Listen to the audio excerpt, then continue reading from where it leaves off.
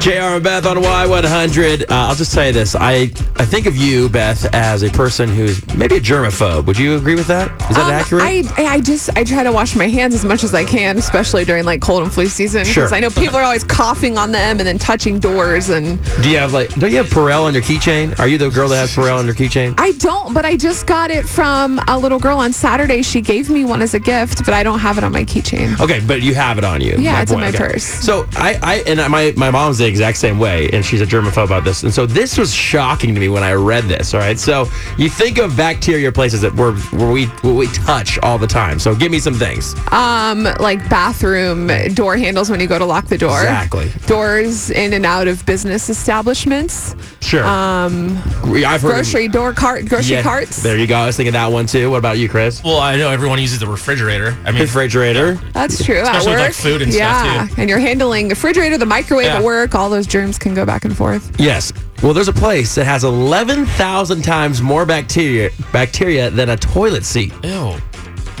And this is something that we do every day. What is it? It is the gas pump handles at gas stations. Oh, man. I never thought about that. Think about that for a second. That's true, because everyone's touching it in and out of their car. You don't know where their hands have been. Barehanding it the whole time. I do have hand sanitizer in my car at all times for like when I take the trash out. So now I don't even want to touch it.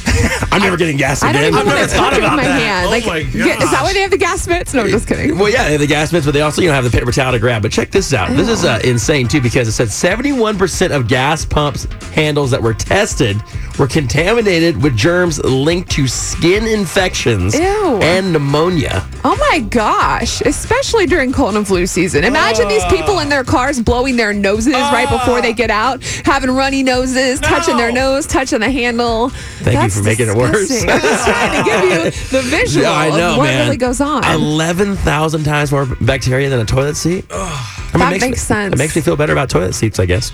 Yeah. Like people, what if you're eating in your car, licking your fingers, and then you get out and you touch the gas pump? Well, that's on you. Or when you buy gas station food and you just get the hot dog for $2 and the drink, and then you come back out after putting gas. That's disgusting. Which I did yesterday. Right there. I knew it was going to be him. I knew it was going to be him. I love it. Chris is contaminating gas pump handles all over San Antonio. And he's been sick all week. Are you all right, buddy? Well, Ava has a fever, so he's next. Well, there you go. Think about that when you're getting gas. I got to get gas today, too. Oh, no. Just ask a nice gentleman to pump it for you, and don't tell him why. I'll just get the gas mitt. The gas mitt. There you go. Big oven mitt. Beth will be out there.